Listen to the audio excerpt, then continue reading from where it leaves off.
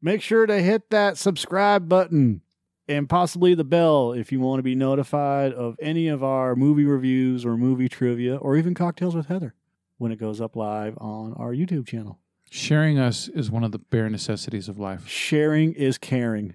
Leave a comment and let us know what other 13 things you would like to hear. Go. You may not know that there were some worthwhile things to know about The Jungle Book 2, but trust in us that after we bear these 13 necessities, you'll never look at it the same way again. Number 13.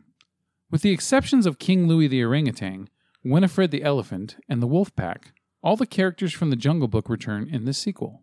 The character of King Louie was cut because Disney would have had to pay the estate of voice actor Louis Prima had the character appeared in the film in any form.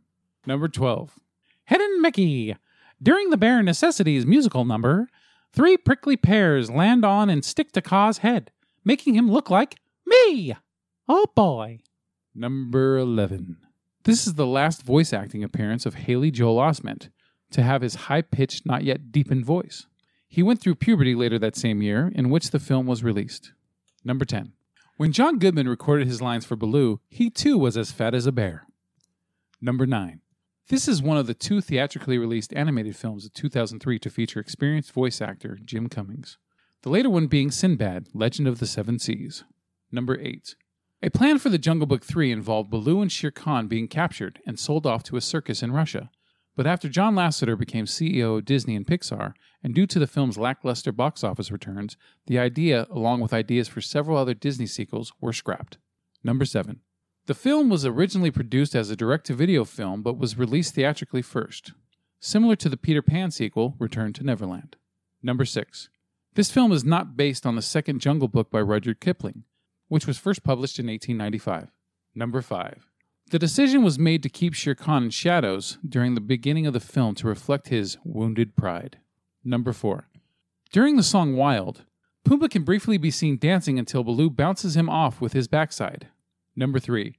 Jungle Rhythm, a new song composed by Lorraine Feather and Paul Grabowski for the film, appears in 2 incarnations. Firstly by Mowgli, Shanti, Ranjan, and the Village Children Chorus. A Mowgli solo version appears later on in the film. Number 2. On Rotten Tomatoes, the film received an approval rating of 19% based on 91 reviews. The site's critical consensus reads, "This inferior rehash of The Jungle Book should have gone straight to video." Number 1.